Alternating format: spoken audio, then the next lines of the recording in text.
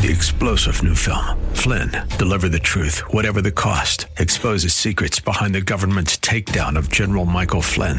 Flynn knew what the intel world had been up to. He ordered the first audit of the use of contractors. This set off alarm bells. He told the truth. He was the most dangerous person for Donald Trump to hire. They had to get rid of Flynn. Flynn, deliver the truth, whatever the cost. Available now. Watch it today. Go to salemnow.com. salemnow.com.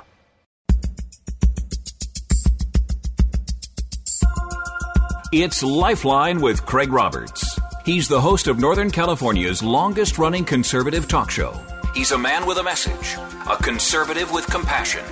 He's Lifeline's own Craig Roberts. Well, a pleasant good afternoon to you. Just about 5 minutes after the hour of 5 p.m. We're here on this Tuesday, the 9th day of March. Hope you're doing well so far in the week, and great to have you along with us. We've got a pretty jam-packed program tonight. We're going to talk later on with syndicated talk show host Bob Zadek about the hoopla concerning the new COVID relief bill and whether or not this is all economic sleight of hand, and if we're really being given a favor here to help stimulate the economy, help suffering Americans, or if in the end, in the grander scheme of things, this is simply going to just prolong the misery. Maybe not for us today in the here and now, but soon and for years to come. We'll get into details about all that coming up a little bit later on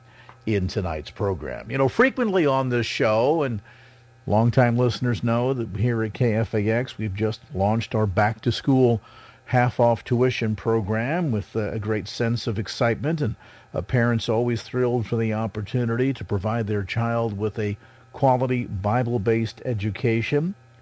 And I think in many respects they do so because they recognize that beyond the simple scholastics of it all, meaning how your child performs in the SATs and passes tests and is able to matriculate eventually through a 2- and 4-year colleges and universities, there's also the sense of continuity between what a child is being learned or what child is learning and being exposed to at church and at home is consistent with the values being demonstrated and that they're being exposed to on campus. And so with that, many Christian young people choose to go to Christian colleges and universities, recognizing the caliber of the education and that they all uphold biblical values. Right?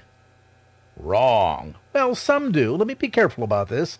Some do, but as you're about to find out, a good number of them don't.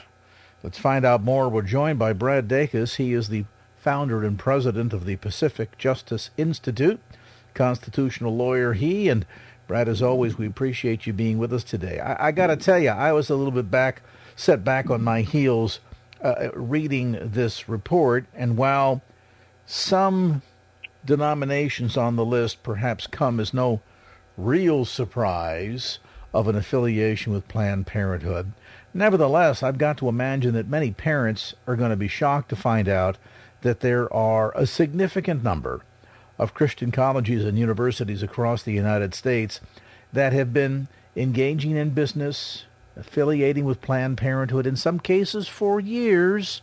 Not a lot of hoopla or fanfare, but the relationship is there nevertheless. Tell us more about this blockbuster, shocking report.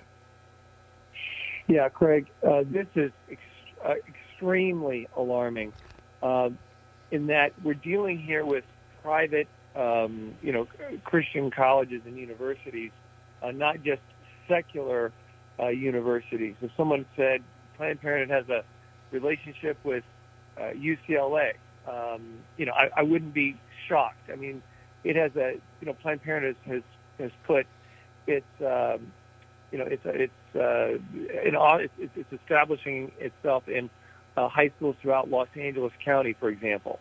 But when institutions, private religious institutions, like Christian colleges, work with the likes of Planned Parenthood, it says, I think, a tremendous amount about those private Christian colleges, the extent to which they really probably are no longer deserving of the title of bona fide Christian colleges. Yeah, it's a shame when a parent has to do their due diligence to ascertain things like the course offerings, how well accepted the school is in a particular discipline, et cetera, but you'd think... You'd think that if it says the XYZ Christian University, that at the minimum you ought to be able to, with some degree of confidence, know that the campus will be a place that will encourage and foster biblical values, not run 180 degrees contrarian to them. And worse still, I think the more egregious aspect of this is the fact that apparently some of these schools have intentionally been flying underneath the radar screen, meaning they're not saying, yeah, we're open, bold, and proud. We've got a partnership with Planned Parenthood, want to make something of it. No, there's not like the school bully on the campus, but rather kind of quiet, low-key, as if, A, they don't really want it to be public, because, B, maybe they know deep down this is not going to be very well received, and might likely even cause people that have been benefactors to said college university reconsider their financial partnership with the organization. Oh yes, exactly, and it's so important for people to understand that just because it has a cross in front or it has a religious theme or is tied to a denomination, that's no guarantee at all that it's going to be a Christian college or university. It's there's Christian schools that I would have tried to have gone to perhaps 30 years ago that today there's no way I would think about sending my son or daughter to attend. This information is all the more shocking and convicting when it comes to this kind of scrutiny. So I encourage people to do their homework and make their determinations. Wheaton University Wheaton College used to be one of the most primo Christian, solid Christian colleges. Yet, one study came out in 2008 determined that 4 out of 5 of their professors voted for a pro-abortion candidate for president. So we can't take anything for granted. We really need to do our homework. And I suppose, as I noted in my opening remarks, some of these schools, such as the denominations rather, such as UMC or UCC, no real surprise there. But to find that on the list include a number of RCA or Reformed Church in America and Roman Catholic colleges and universities, given the very public pro-life stance that the Catholic Church has taken for decades on this topic, is certainly troubling. Yes, it really is troubling. And I think that college is not cheap, and parents oftentimes would just look at the academic level or ranking of a school, thinking their child's going to get a better job. What they don't realize is that most kids coming from Christian families in Christian cultures, in Christian churches, veer away from their faith by the time they graduate from college. College is probably one of the most dangerous, spiritually fatal times in a child's life, growing up. And that should be very sobering for many parents when they look at, the idea that an institution is as a partnership like this, like you said, with the likes of Planned Parenthood, that only compounds the concern even more. Now, this report, my understanding is, in terms of the specifics, has not been made public yet. Is that correct? That is my understanding, and but I do believe it is going to be made public. Needless to say, that does in no way stops parents and others from asking the school that they're thinking about sending their child to email them back a statement of whether or not they have any affiliation with Planned Parenthood, financial, associational, or physical, or whether Planned Parenthood has any physical presence on their campus, or for instruction or providing services of any kind. They say, hey, you know what, I want an email. because they may lie to you over the phone. The person you're talking to may not be totally unaware themselves. But I would get that in writing and say, this is very significant. I'm relying upon this in sending my child to your school. I want to make sure there's absolutely no financial or educational or other relationship with Planned Parenthood by your university. And I think that could be very helpful because when we put it in writing, then that's something that you can rely upon, and it's also something you can sue them over in the event that they were fraudulent in their representation.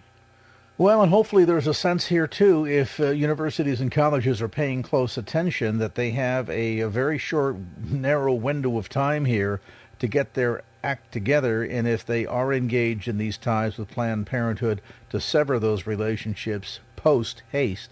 Because when this goes fully public, and I understand that they have investigated, Students for Life of America has, more than 700 Christian colleges and universities across the nation, uncovering that more than 100 of them have these so-called below-the-radar screen relationships with Planned Parenthood. And once they make this public, this could really be detrimental at multiple layers, multiple levels. So we certainly appreciate, Brad Dacus, your effort in bringing this to our attention. Now we've done our due diligence in bringing it to the attention of our listeners. Your turn. And as Brad suggests, maybe just a casual email fired off to the school that you're considering for your son or daughter next fall, or that they're currently enrolled in and that you're paying good hard-earned money to ascertain whether or not they are one of the schools on this list. Wow. Student for Life releasing the first list of Christian colleges with ties to Planned Parenthood very soon. And our thanks to Brad Dacus, constitutional lawyer, founder and president of the Pacific Justice Institute, for that insight and update. 5:16 from KFAX.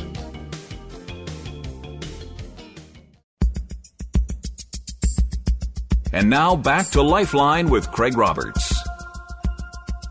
Welcome back to the conversation. We're here at 5:21, and you've probably heard the story that Congress is ready to fire off more aid. This in response to what is arguably one of the worst economic crises since the Great Depression.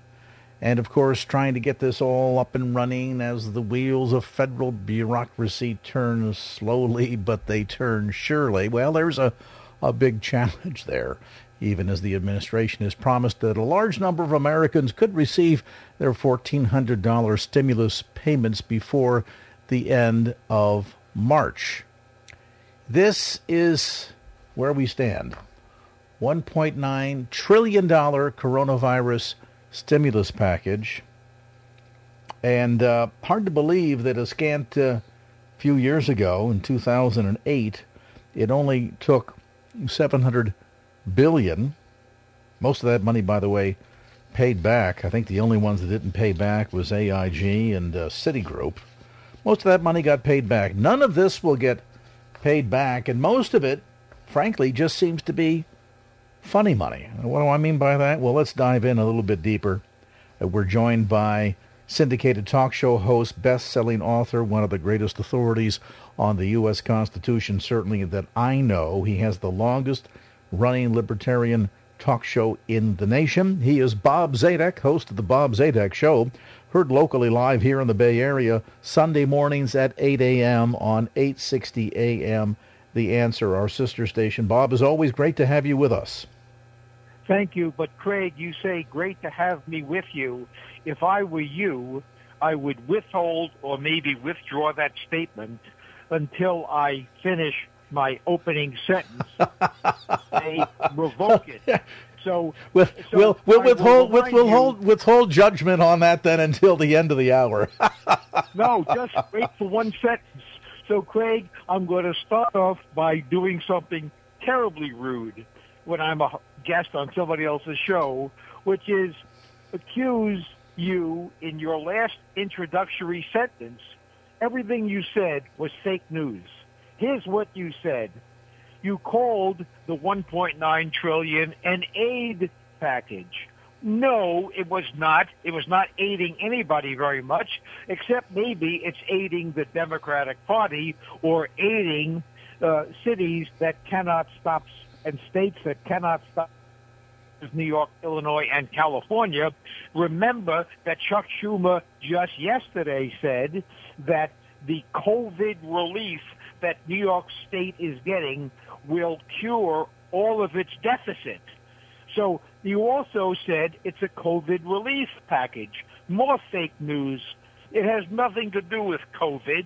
It has to do with changing the core structure of our nation. It is incidentally has to do with COVID. That is, COVID gives it the excuse to do it. Nothing to do with COVID, as we will explore during our hour. It's a wealth transfer program. It is a redesign of America program. It is not COVID related. It is not an aid, and it is not going to offer relief to anybody very much. So there you are, Craig. You got sucked in to a little fake news yourself, something that you do almost never, but you did in your warm introduction to me. And now I'll pause while you withdraw your welcome. And we'd like to thank Bob Zadek for being with us tonight. No. Well, so long. Yeah. Well, Robert, I appreciate you setting me straight as no one else can, and let's dive into all the details on this, because it is a series of fascinating and frightening twists and turns. A lot of this being done by, for the want of a better term, economic sleight of hand. And let me roll back, if I can, the clock. It was back in August of 2019, fully 7 months before the concern over the COVID virus really reared its ugly head in full force, that the United States Congress decided to suspend the debt ceiling. And they did so through July of this year, so for full 2 years, effectively dumping Budget Control Act and saying, look, we're just going to go out there and spend as we can. They did that at a time when there was no looming economic crisis, but they may be manufacturing one as we head down the road. Let's talk about what this is attempting to do, or at least from the reading as I did from the press release coming out of the Congress and the White House, what it is suggesting that it hopes to accomplish. First off, the idea that millions of Americans are suffering economically, and we need to do something to help them out. I have to wonder, on face value, just how many lives are going to be changed or improved with a check for $1,400. And the utter irony, Bob, that this is not money earmarked to go exclusively to those who desperately need it, but rather anybody that earns $75,000 a year or less, whether or not you have money in the bank, whether or not you own your own home, whether or not you have a job. You get $1,400. Some might spend it. Whether or not it's going to stimulate the economy is a whole other question. But the notion for many of paying off bills, which to me seems to be at the core a big problem of this entire situation here, and that is that we're not really doing anything that generates any new product or services. In fact, in many respects, if you're paying off old bills, you're really not generating any new spending. So how do you go about stimulating a suffering economy when you're just retiring old bills? I'm not an economist, but I don't get it. You're exactly right, Craig. You always are, at least when I'm on your show. And you focus on what the recipients are likely and statistically going to be doing with the money. They are going to be paying old bills, which has no stimulus effect whatsoever on the economy. They already stimulated the economy by buying things last month, and now they're just going to pay for it through their credit card this month. That's not a stimulus. Second of all, much of the money will be saved because the recipients really don't need it, and therefore they will save it. Zero stimulus effect, except for the fact that savings ultimately, indirectly and circuitously, ultimately find their way into banks. Banks will presumably lend out the money to a business, which will increase economic performance. So in a rather indirect way, the money that's saved will stimulate the economy, but indirectly and not that much. And what the word economists use is targeted.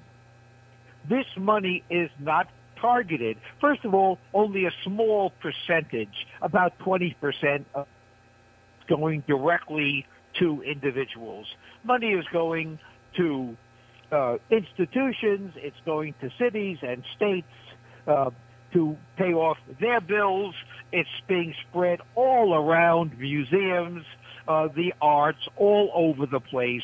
So it is hardly targeted money, and it's not supposed to be targeted money because it's done to change life in America.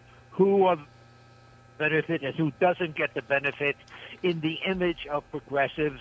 So it's not that the stimulus will fail in its goal. It will succeed in its goal, but the goal is not the advertised goal. The goal is to reward those people who are the victors in the last election, and they get rewarded, which means progressives, which means progressive states, which means public service unions.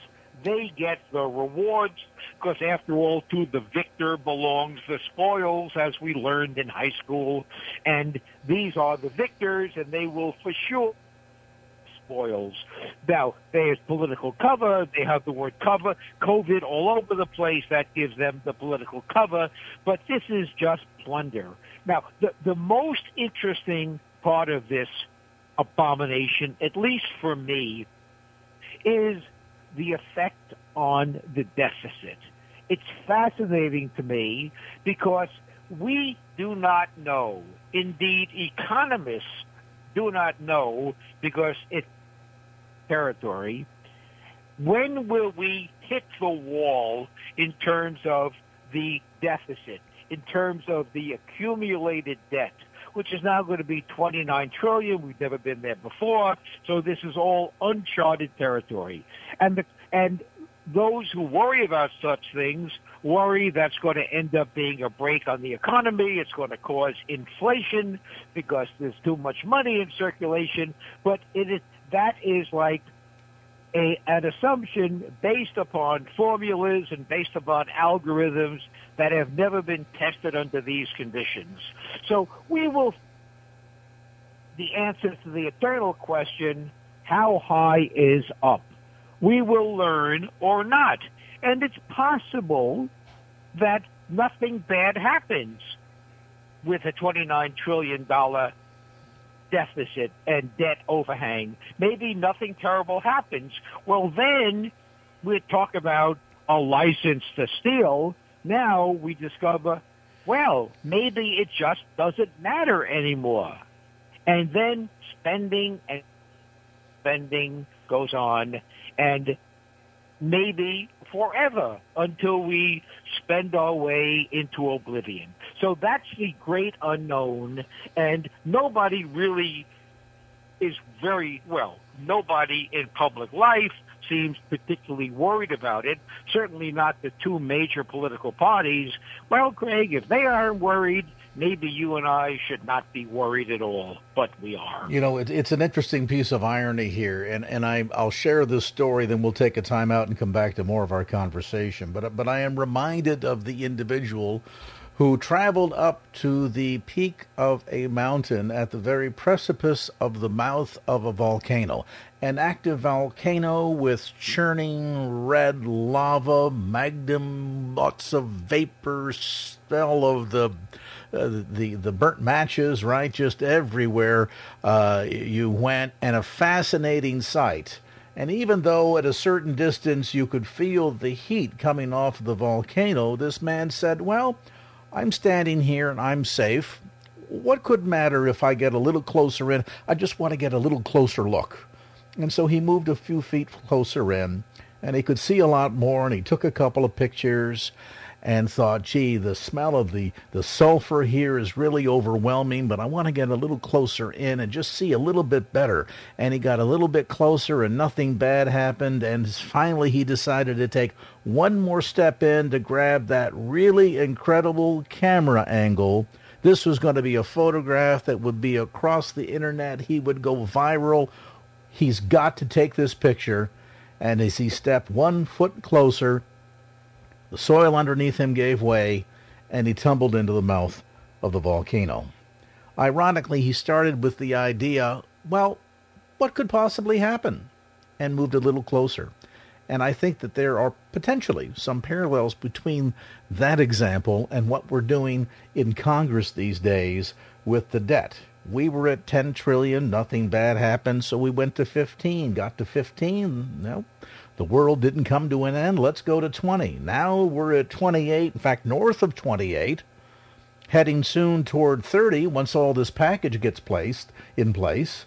And we keep arguing, well, nothing's happened bad so far. You have to wonder, though, just how close to the edge of the mouth of the volcano can you get before you fall in? Craig Roberts, along with syndicated talk show host, best-selling author Bob Zadek. His program, heard here in the San Francisco Bay Area Sunday mornings at 8 o'clock on 860 AM The Answer. We invite you to check that out. Check out Bob's website, too, for lots of great resources, podcasts of previous conversations, and Bob's books. You can find them online at bobzadek.com. That's BOBZADEK.com. A brief time out. We'll come back to more of our conversation as Lifeline continues.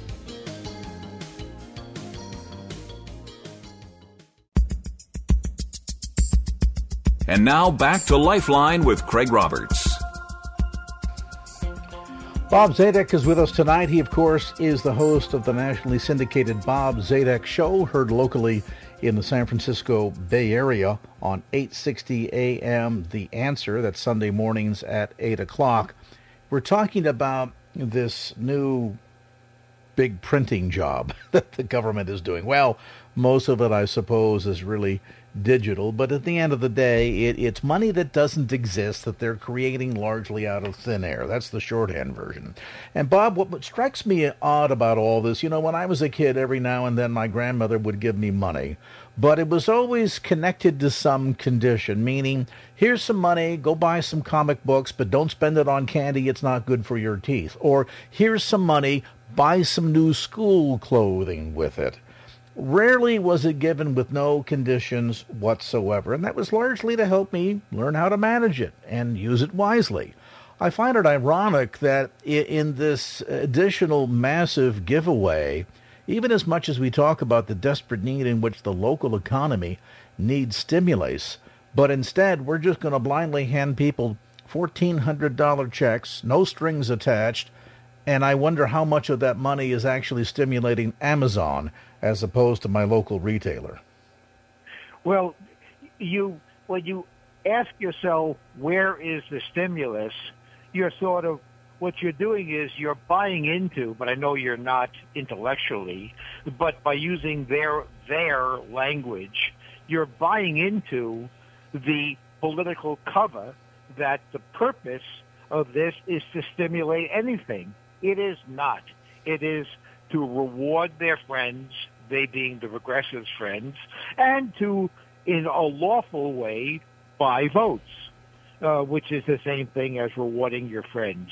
So a stimulus is not really what is required, and if so, it's the size of the requirement for the stimulus is infinitesimal compared to what's being distributed. It's easy to explain with a very straightforward example. Let us assume, Craig, that you had an illness or something that prevented you from working. You have skills, you have marketable skills, you have an employer who wants you to work, but you can't.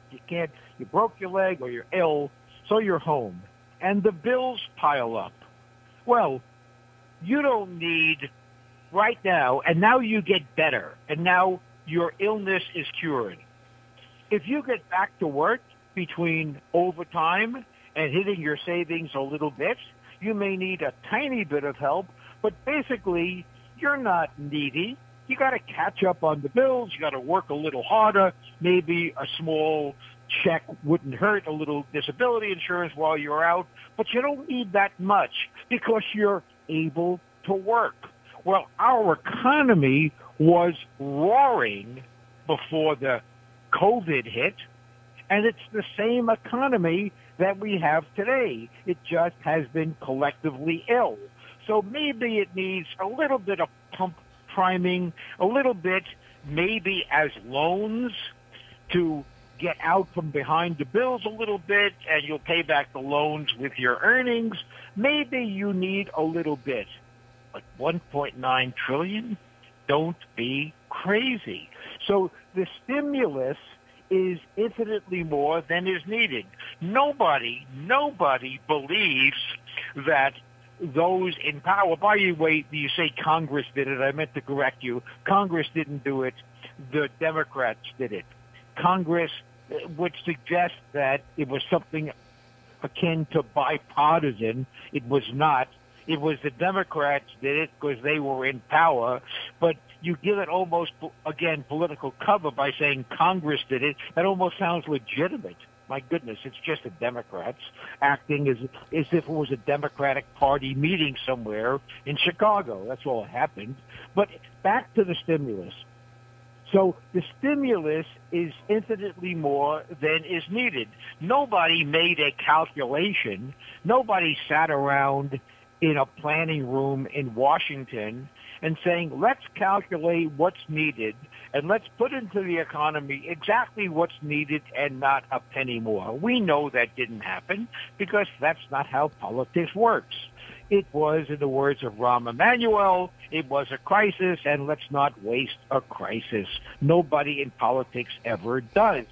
So you can get a lot done under the political cover of COVID, and that's what they did. They behaved quite naturally if you have a rational, albeit cynical, view of how politics really works. So, of course, it wasn't the stimulus. It's not supposed to be. And it may overstimulate the economy, thereby causing inflation. We will see about that.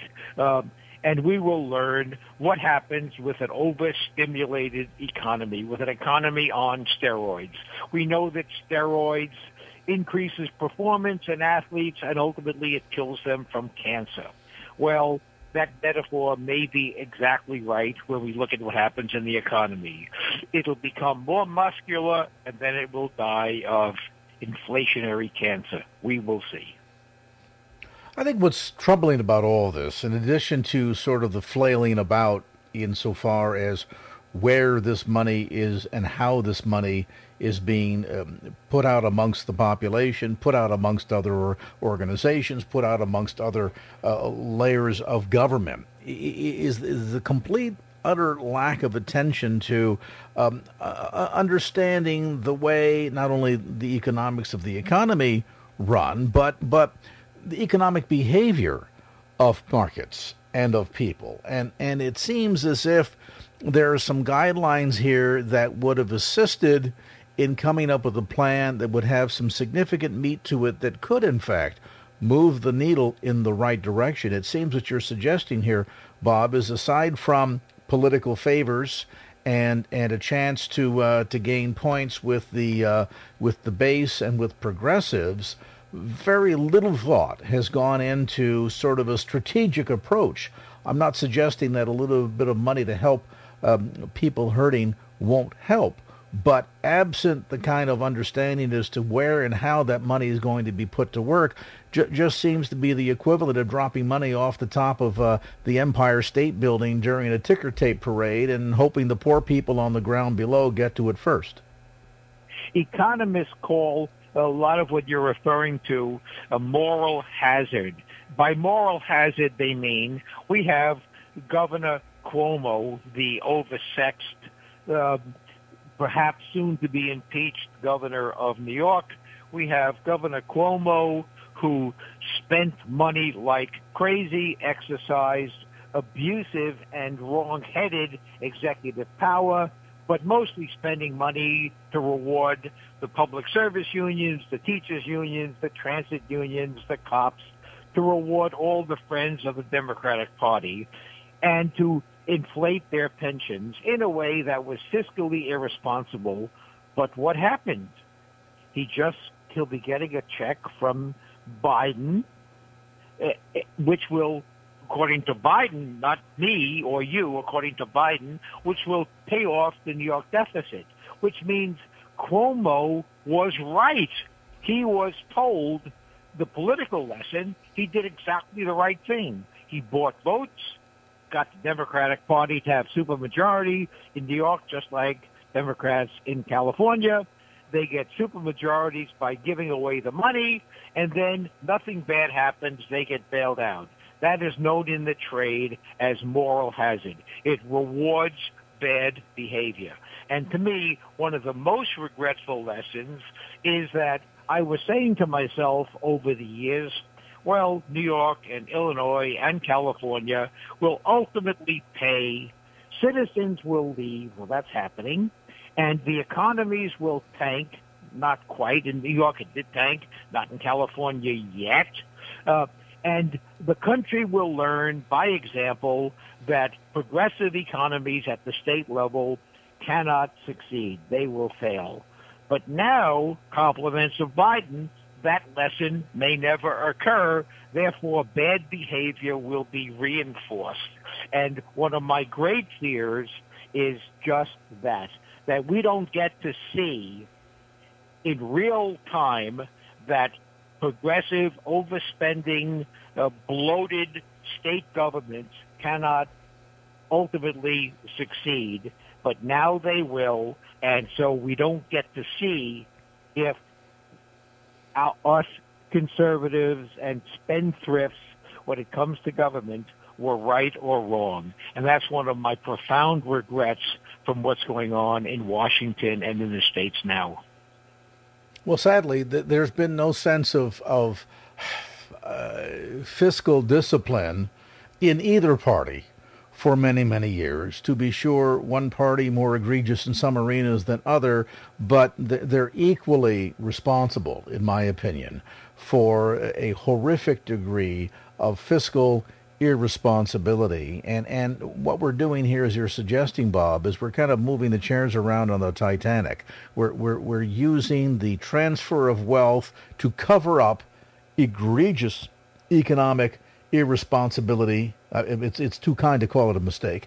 Egregious irresponsibility that may for a time wallpaper things over. Nobody really notices any sense of a penalty for that irresponsibility kind of pushed down the road for a while, and maybe you get away with it for a season or two. But, you know, any seasoned parent will tell you, if you constantly allow a child to never feel any consequences for their action, and you're constantly bailing them out every time they make a mistake, you make an excuse, they make a mistake, you write a check, you pay it off, you're constantly putting the proverbial pillow underneath their fanny every time they fall down because you don't want the dear thing to ever get hurt. The problem, of course, with that is that you create a monster. You create an environment where that child will never learn the valuable lessons of life and will continue to repeat them, and those mistakes will get bigger and bigger and bigger, and eventually the day will come when no amount of rescue provided by mommy, daddy will ever bail them out of the trouble that they are in, and that's why kids sometimes wind up in jail. Now, I'm being fair that this is not always true, but there are many cases where this behavior is absolutely the case, and economically, that's essentially what's happened here. So we cushion the blow, we kind of ease our way out of it, we bypass any pain related to the fiscal irresponsibility for yet another day, but the day of reckoning will come. Let's take a final time out here in this hour. We're going to come back to more comments from Bob Zadek. Oh, host of the Bob Zadek Show, broadcast here in the San Francisco Bay Area, locally on 860 AM The Answer. That's every Sunday morning at 8 o'clock. Bob always has fascinating topics, fascinating guests. As you heard, he doesn't pull any punches. He's simply here to educate his audience, tell them the truth, and to get people to think. He certainly does that every time we engage, and I appreciate that. So check him out Sunday mornings, 8 o'clock, 860 AM The Answer. Want to go deeper? Check out his website. Lots of great resources to take advantage of there at bobzadek.com. That's BOBZADEK.com. A timeout, back with more right after this.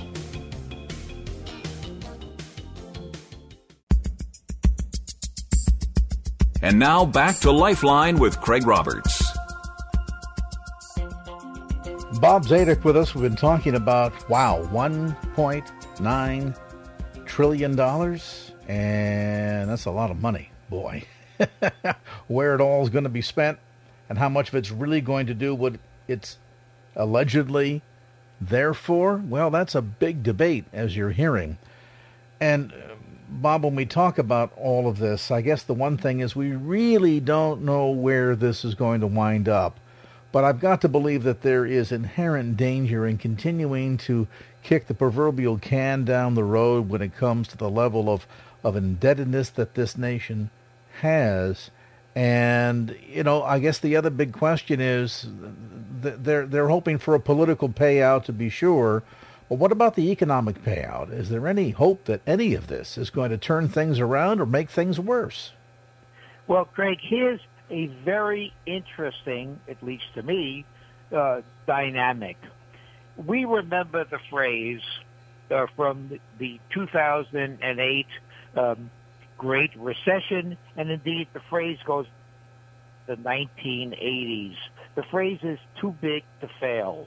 That was addressed to the large banks. The first bank that was addressed at was a bank called Continental Bank in Chicago in the 1980s, which was at the time the biggest bank failure. And the feds had to prop it up because it was felt to be too big to fail. It would harm the economy. Well, if a single bank or a single company is felt to be too big to fail, what about the United States? If that's too big to fail, what would happen to the world if the United States failed or its debt became so inflated that the value of the dollar was diminished? It's the same as not paying your debts back at full value. Now, here's what I would invite your audience to think about. The holders of the U.S. debt are other countries and other national banks, China, Japan, and the like. Now, let's assume the debt gets to be so high in the United States that nobody seriously believes the United States is able to pay it all back.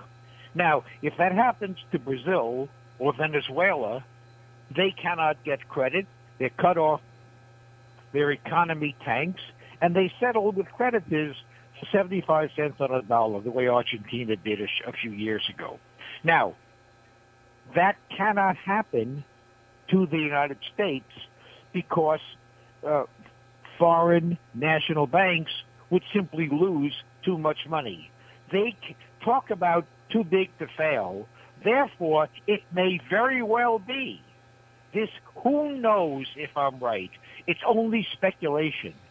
But imagine if China and Japan and other sovereign countries felt compelled to continue to prop up the United States for their own survival because they can't allow the U.S. to default. Well, then, who knows what happens? Do we keep on incurring more and more debt? Or does the world impose upon us restrictions on our economy the way the European community did in Greece and in Italy? It is such uncharted territory, and one can reach a conclusion that's very dark or maybe not quite so dark. Who knows? which I'll mention when you talk about the debt, is remember, the United States is a competitor to every business and every consumer in the country. They're a competitor for borrowing money. Every dollar that is lent to the federal government is not lent to a business or to a person, which means the availability of money, of capital, to the wealth creators, the businesses, is diminished. And the businesses become the capital, which means innovation declines, which means employment declines, which means the government has to employ more and more people. So if you want to really go to a dark place, and not unrealistic, it's imagine that the mere fact that the United States is borrowing all the money that's available to borrow will starve American business, and there goes all that we are so proud of in America. That, to me, Craig, is enough said to make the decision to put out $1.9 trillion and increase the debt.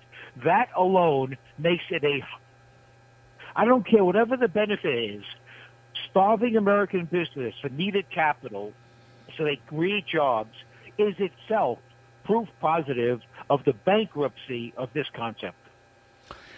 Yeah, and I'm afraid, sadly, we're becoming our own worst enemy. There's another word that we didn't use tonight that was often used, certainly a decade or so ago in Europe, in countries like Italy and in France and in Greece, way late, austerity. And that notion of tightening the belt for the greater good is something that sadly we're just too short-sighted to see right now. And as Bob is suggesting, I think, far better that we do that belt-tightening voluntarily than have it forced upon us, either by economic conditions or by outside forces. A reckoning someday will come. Don't know when, don't know how, but that it's coming, I feel fairly certain of. Bob Zadek, the host of the Bob Zadek Show. Again, more information on Bob's website at bobzadek.com. That's bobzadek.com. His program, Sunday mornings, 8 o'clock, locally here in the San Francisco Bay Area on 860 AM, The Answer. Our thanks to Bob Zadek for being with us tonight. Let's get a look at traffic.